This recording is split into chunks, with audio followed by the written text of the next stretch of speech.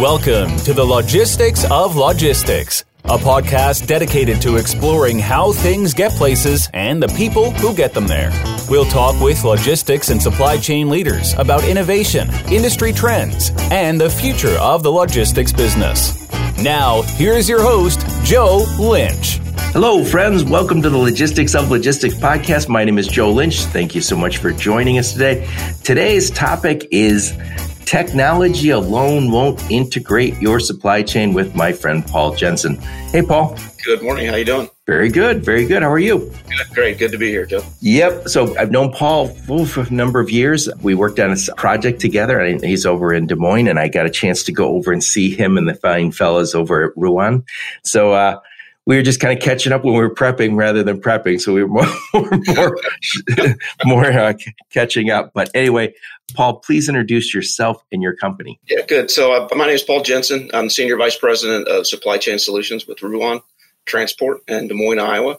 We are an asset-based, full-service third-party logistics company providing services across really 4 different verticals: a contract dedicated transportation, managed transportation, value-added warehousing, and brokerage services, so transactional truckload brokerage services.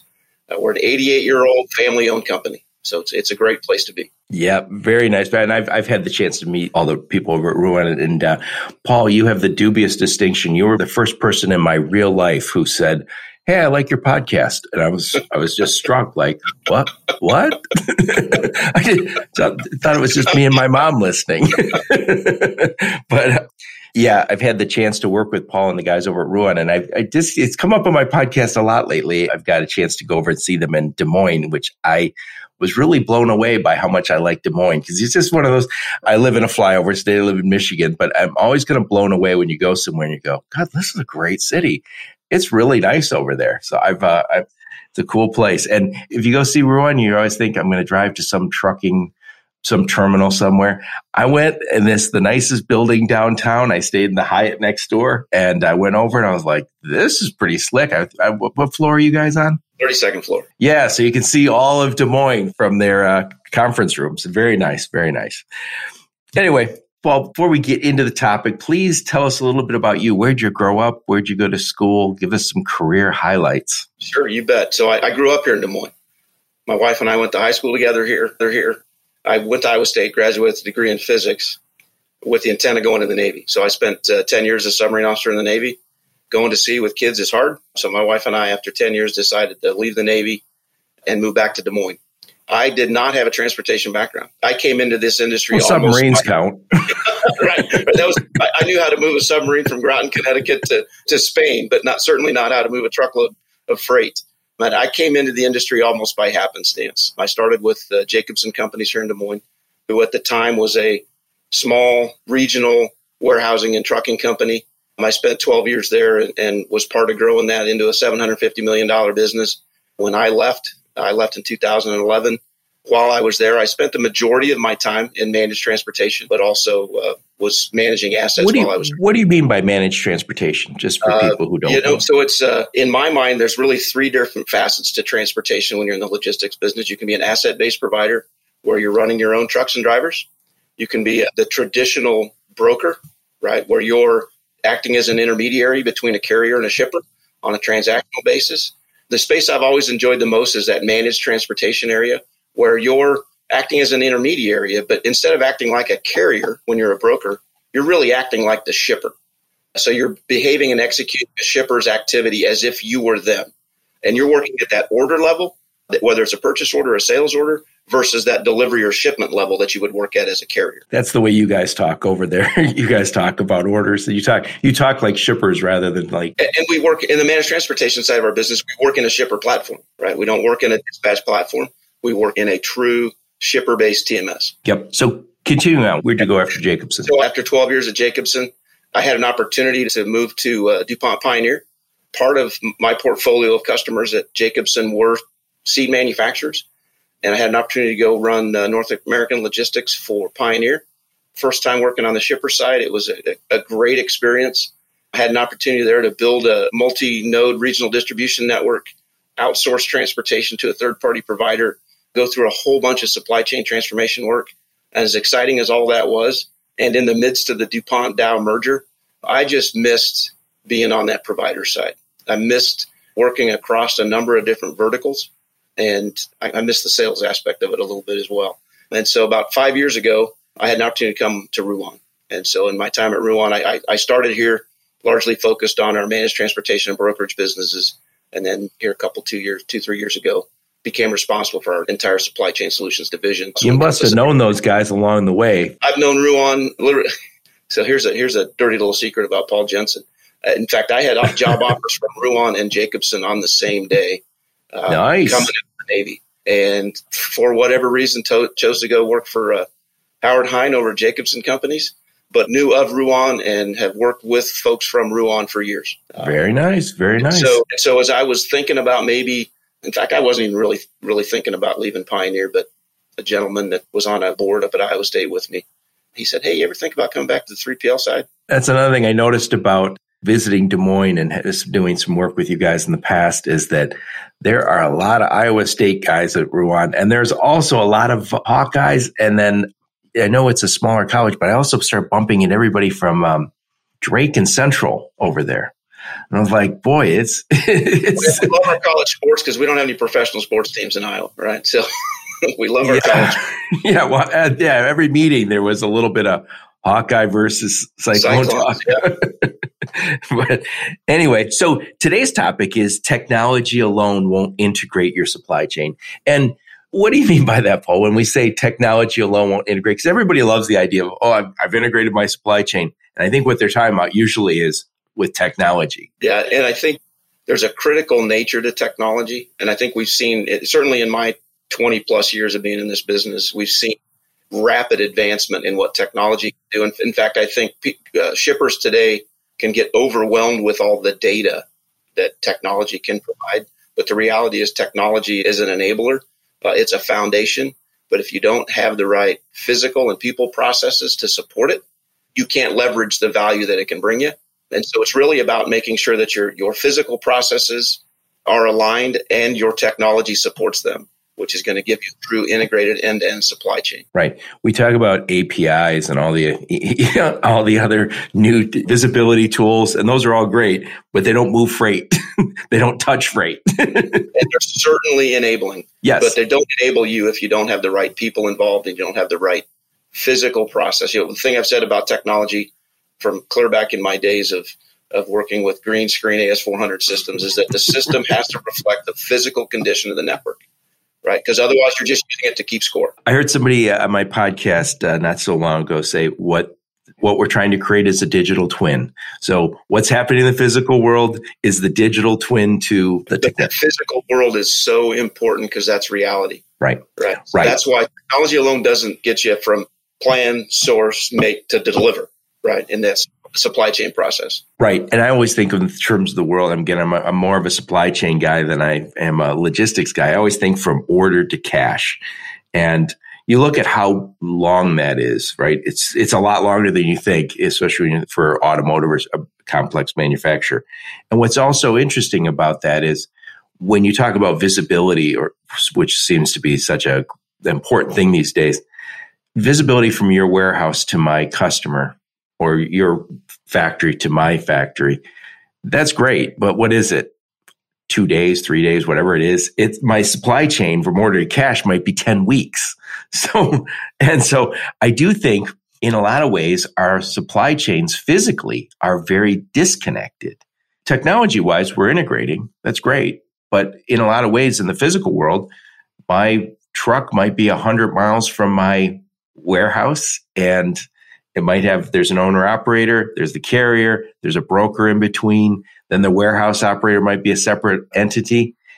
And I might not meet any of those guys. Right. And this is still at the end of the day, as much as technology has become pervasive, it's still a relationship business, right? Knowing who you're working with, what they stand for is absolutely critically important to having a successful supply chain. We're seeing that more than ever, right? With all the disruption, COVID, with all the disruption from the weather event we had here a few weeks ago. knowing who your suppliers are and what they stand for is critically important. Right. And so if you're a broker or 3PL, and I'm not against any business model that we have, they all work. There's customers for everybody. There's a lot of people, and we were talking about when we were prepping, and I'll throw myself into this category.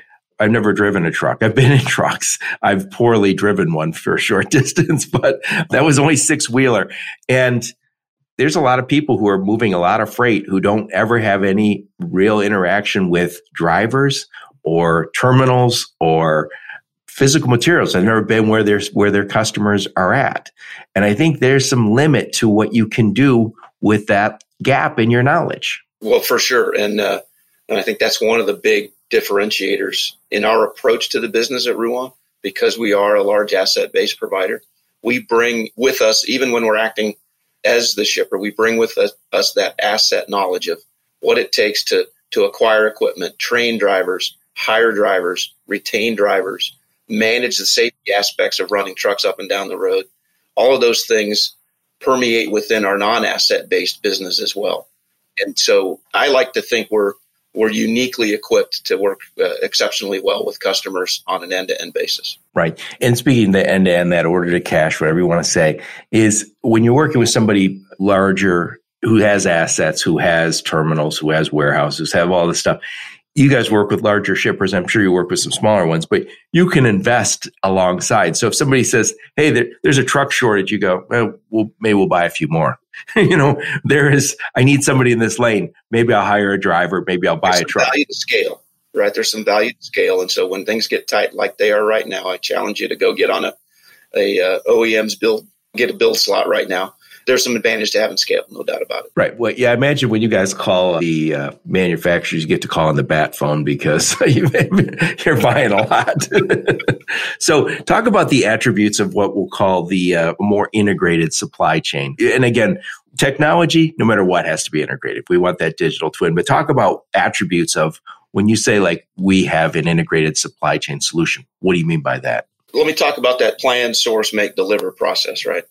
Each of those steps within, and I saw this as working on the shipper side with a manufacturer, they can become disconnected because they're different people doing that work and discrete processes. So when you're integrated from the sourcing process, the manufacturing side of it knows when the raw materials are coming in, and they have true visibility to that and can act on the data. And the same on that, we know as the planning function for the distribution plan, like we act as on the managed trans side, right? We know we have visibility into when stuff's going to become available, when inventory can be allocated to a delivery, and then we can execute against that. But it's still, you have to have the right business rules, not just the technology, but the people rules around how that flows from step to step. So you go from, I received an order from the customer that I want material, to I delivered it when it was requested, right? And if you don't have that visibility and integration, you get bottlenecks between each of those steps in the supply chain process. And as a manufacturer, you end up carrying extra inventory on the inbound side because you don't have good visibility. You make extra product and you carry more finished goods inventory. When you have end-to-end integration, both from the data technology and the logistics execution, you get to reduce all of that and for a better product, right? Yeah, in my experience also is, and we won't mention your customers, but I know from my experience that you guys will have your truck at their facility. So when somebody says, hey, we need to move an order, your truck's there. Your terminal might be at the same place as their stuff. That's a great point, Joe. And let me give an example of a customer that we do this type of work for. We have a large manufacturer that has a multi-site manufacturing network all up on the northern tier. Their vendor base is throughout the United States. And we run an asset-based, dedicated transportation operation for them that's largely designed and built around their inbound raw materials needs. And so those trucks are picking up raw materials, bringing them to a central facility, a consolidation facility, where that product gets mixed, kitted, and staged for the manufacturing plants. And then our dedicated fleet shuttles that product out of the consolidation center into their manufacturing sites, delivering line-side prepared kits.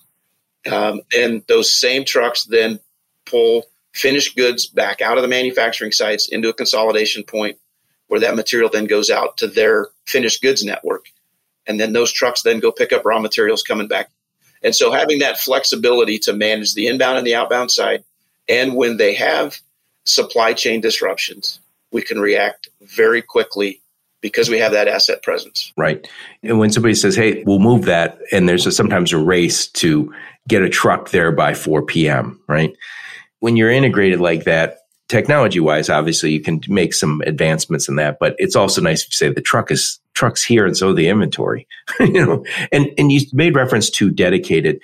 I know that's a big part of your business. Talk about what dedicated is. I did a whole podcast on this, so I'll put a link to what a dedicated is, but I don't think many people know what a dedicated fleet is. Yeah, that's a great question, Joe, because there's a number of different thoughts around what dedicated is. So some shippers think of dedicated as I've sourced this one lane to a carrier, and whenever I have a need to go from DC to customer on this lane, that carrier is going to haul that load.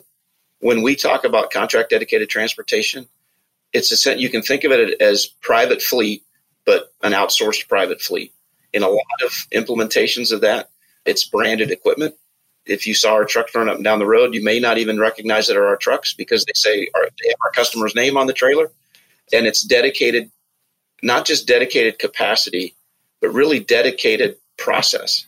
So that the process of that fleet is built around what the customer needs to support both raw materials and finished goods distribution. So if somebody gets a dedicated fleet, it could be managed by Ruan. So the driver works for Ruan, the trailer belongs to Ruan, the tractor belongs to Ruan, but it says their name on it. Does it? And then maybe in small print, Ruan. I'm still going to say Ruan Transport. Right. Some in the small print, but so I know you work with large customers that a lot of people would know.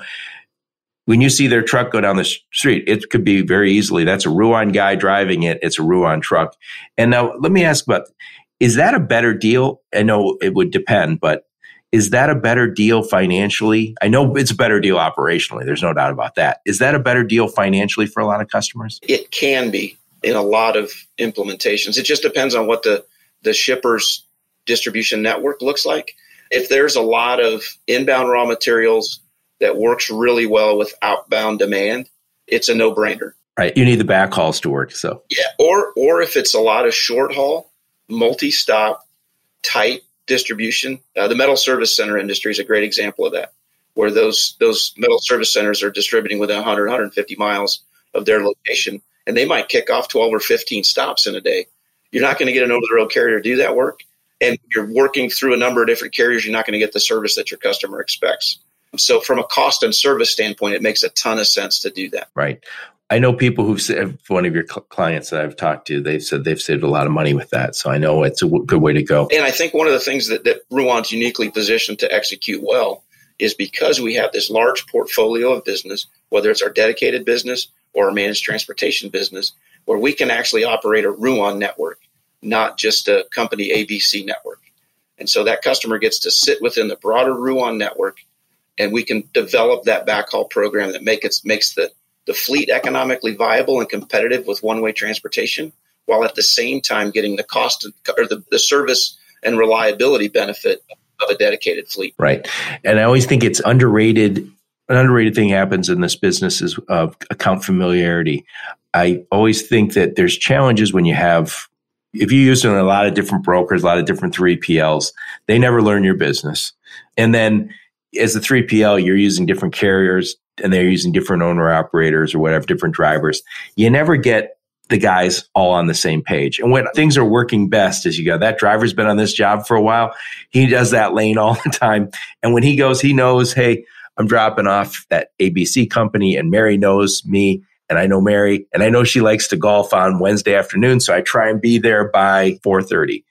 And we miss that in a lot of applications. And so we're all disconnected. So the technology is connected, but the people aren't. And I think one of the undervalued aspects of dedicated, sometimes by shippers, is the problem-solving ability that driver who has familiarity with your product, with your network, and your customers can bring to the party, if you will. They know how things should be because it isn't the first time they've done it, right? And so they're solving problems that you never see. Right. And there's a tremendous value to that, but I can't hang a dollar amount on it when I'm talking to a prospective customer about it. But it's certain. So there's definitely some advantages to having this integrated supply chain that, again, you have a partner, right? And again, that's probably an overused term, but you truly are a partner because you guys can have the warehouse, you can have the trucks, you can have the managed transportation group that's managing all of it and the technology. That's a nice thing to have. I think also having scale. I mean, there's a lot of trucking companies. Nobody can cover the whole country, but having a trucking company that can cover a big chunk of it with their own assets is a nice thing to have. That would be a great example of that, Joe. When we were all living through what hopefully feels like the tail end of this global pandemic, right? Hopefully. We did that. We've got, I've said for a year now, we've got 4,700 team members that don't have a work from home strategy, right? With our drivers and our warehouse associates. But we were able to bring that scale to bear for our customers we saw that tail whip of transportation demand on the retail side. And we were able to move assets out of some of our verticals where they were slowing down in manufacturing. Automotive, yeah. Bring that capacity to bear for the retail networks that we run and bring them tremendous cost-effective value during that huge transportation push in late April and throughout May of restocking. And it's because we have that scale and flexibility and really that broader Ruan network I mentioned before, being able to look across that broader Ruan network and use this process we call the Ruan Freight Exchange to look for opportunity to drive incremental value for our customer by bringing capacity. Right. Well, you tell those guys guys and gals that I appreciate the toilet paper being back on the racks. Delivered a lot of that, and a lot of bottled water, and a lot of groceries. Yeah. Well, it's funny as we exit COVID, and I think we are.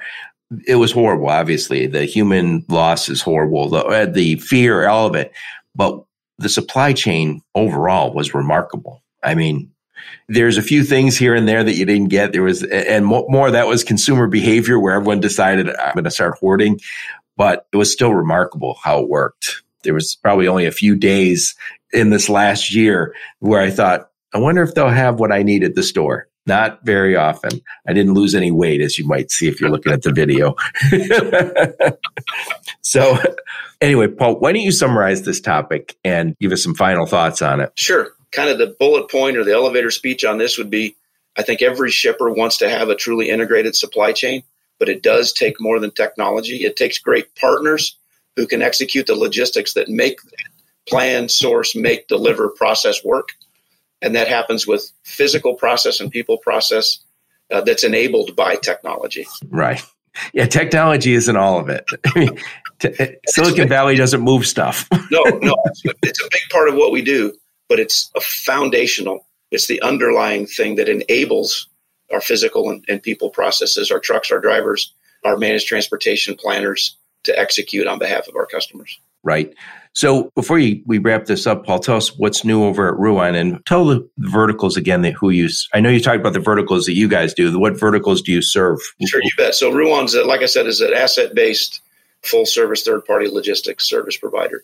We predominantly work across 4 different service lines: contract dedicated transportation, managed transportation. Again, that's where we act like the shipper. We're planning our customers' orders as if we were sitting in their transportation department or at their manufacturing site.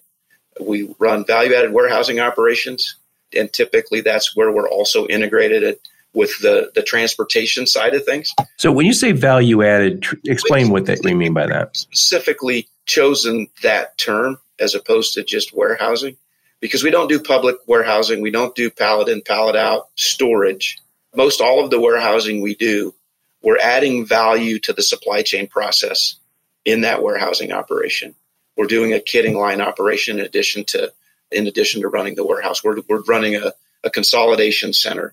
We are supporting a manufacturing plant. It's not just pallet in, pallet out public warehousing. There's a lot of folks that do that and do that very well. We prefer to be on that really integrated supply chain process side where we think we can bring the customer the most value. And then the last area, I'm sorry, go ahead. And so some of those are dedicated sites where you say this is the only thing that we're doing is for this one customer? Typically, all of them are dedicated. So it's because that allows you to build a dedicated process, right? And you get to keep your privacy and confidentiality and all that. And you're not relying on a third-party provider who has a standard process because they've got 30 customers in a multi-customer site, and you have to adjust your supply chain process to their needs, right? Yeah, you're customized to your customer. Yeah, and then the fourth area is brokerage services. That's as much an internal as it is an external source. When you run as many trucks and drivers as we do, we have a lot of customers that have fluctuating demand. We want to be able to help where we can and have it remain seamless to our customer. And so we have a lot of that business that supports our dedicated and warehousing customers, but also straight brokerage, transactional truckload brokerage business. It's a great time to be here. Like I said, I couldn't be prouder of the company and who we showed we were during the pandemic. We really became one Ruan. I think that's kind of our tagline coming into this year is we want to be one Ruan, because no matter which of those verticals, those service lines we may operate, or all of them for a customer, my customer is also my dedicated transportation colleague's customer, and theirs is my customer, right? It really is how do we bring all of those capabilities to bear to give our customer economical and viable, reliable solutions. Right. It wouldn't be a discussion with a Ruan person if we didn't talk about safety. So talk about safety for a minute before we go. One of our guiding principles. We're a safety-focused organization. The preponderance of what my division does is non-asset based, and yet safety is a critical part of what we do. It's part of our DNA at Ruan. We were one of the first trucking companies to establish a formal safety program years and years ago. Because at the end of the day, even on the managed transportation, warehousing sides of the business, we are managing safety on behalf of our customer as well. And so it's part of who we are and what we do. We've invested a lot in safety in our asset and warehouse operations over the last 10 years and are committed to it because we believe we want our employees to go home in the same condition that they showed up in the morning. We want them to return to their family just like their family sent them to us. Right. When you talk about running any sort of operational business, safety has to be the number one because it kills everything else. It kills morale. You can't say, we're a family-oriented company or one Ruan or anything else if people are getting hurt on the job. It's a little bit like the technology of the supply chain. It's an underlying foundational thing. It's what you build off of. Everything else builds off of that. Right. Over the summer, I had somebody on the podcast talking about his insurance guy, one of the big trucking insurance companies. We talk about nuclear verdicts. And he said a lot of times, you have a trucking company, they're 7 states away, they're nameless, faceless. There's not a lot of famous trucking companies. And when there's an accident, it's usually with somebody local. So when you're going to court, it's often local guy got hurt, trucking companies along the way. And a lot of times there's not any good evidence. But now companies like yours, I know, have all the cameras. So now we have better evidence. But this guy also said, he said, what lawyers on the representing plaintiffs, so by the way, if there was negligence, we all want those guys to get paid for their injuries. But he said, now what they do is they say, let me see your safety. Let's see your records. And he said, if you have not done the right things, maintenance-wise, safety-wise, training-wise, he says, you lose and you lose big. And he says, those are how nuclear verdicts happen, is it seems that the attorney is able to paint the company as not caring about safety, not caring about doing the right thing. And that's how a nuclear verdict happens. Absolutely. Absolutely. And so while we certainly share the concern with the nuclear verdicts, we certainly share the concern with being able to show that we are doing our own due diligence when it comes to safety. At the end of the day, it really is about our people wanting to do the right things for our team members. And if you do that, then you're good on the other side as well. Yep, exactly. You're not doing it to avoid lawsuits. You're doing it to do the right thing. And it does help you avoid lawsuits. So you get that benefit as well. Yeah. So who do you guys primarily serve? Industries? Yep. We're in... You touch everything. I know that.